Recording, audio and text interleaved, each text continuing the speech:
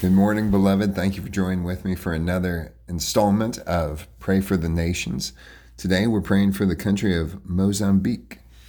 We're going to find our trajectory, our thoughts from the Word of God in Ephesians chapter 6. It says this: praying at all times in the Spirit with all prayer and supplication.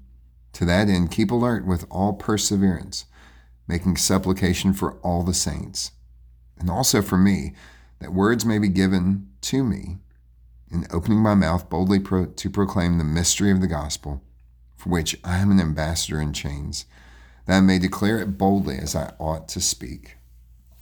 And then Paul concludes his letter: peace be to the brothers, and love with faith, from God the Father and the Lord Jesus Christ. Grace be with all who love our Lord Jesus Christ with love incorruptible. Lamb of God, the people of Mozambique have known war for almost the length of my entire life. Yet they hope in you, and your bride, your church, has tripled in the last 25 years. Merciful Savior, continue to reverse the current trajectory of infections from AIDS and malaria, especially among the Bantu peoples. Father, we praise you for the discipleship programs, especially the seminaries and extension services that are equipping leaders to reach the Makua and Yao districts.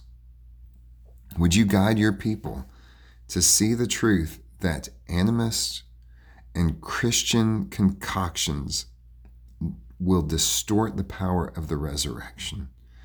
Protect them from any type of syncretism so that we might look together and have peace and love with faith as we trust you, our Heavenly Father, as we look to you, our merciful Lord, and we abide in you, our comforting Holy Spirit.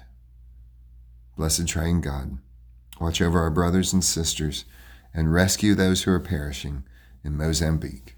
For we ask this in Jesus' name. Amen. Lord bless you, beloved.